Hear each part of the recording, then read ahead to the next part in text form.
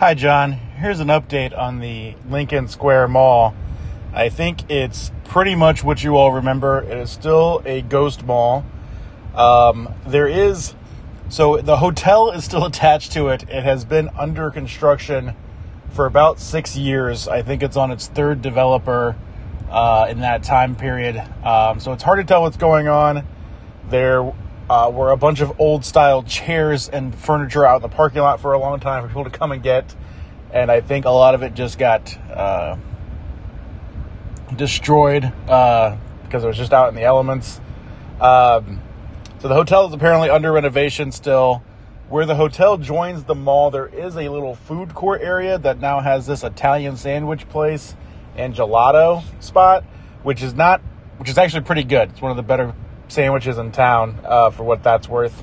So I do go over there fairly often for that because my office is just a couple blocks away.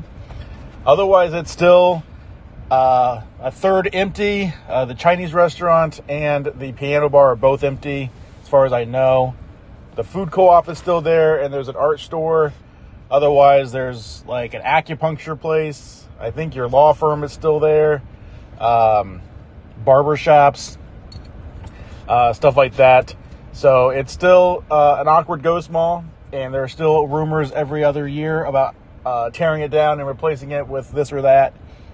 But it appears that the latest developer is going to fix the hotel and save the mall and save Urbana, and is the next in a long line of people to do so.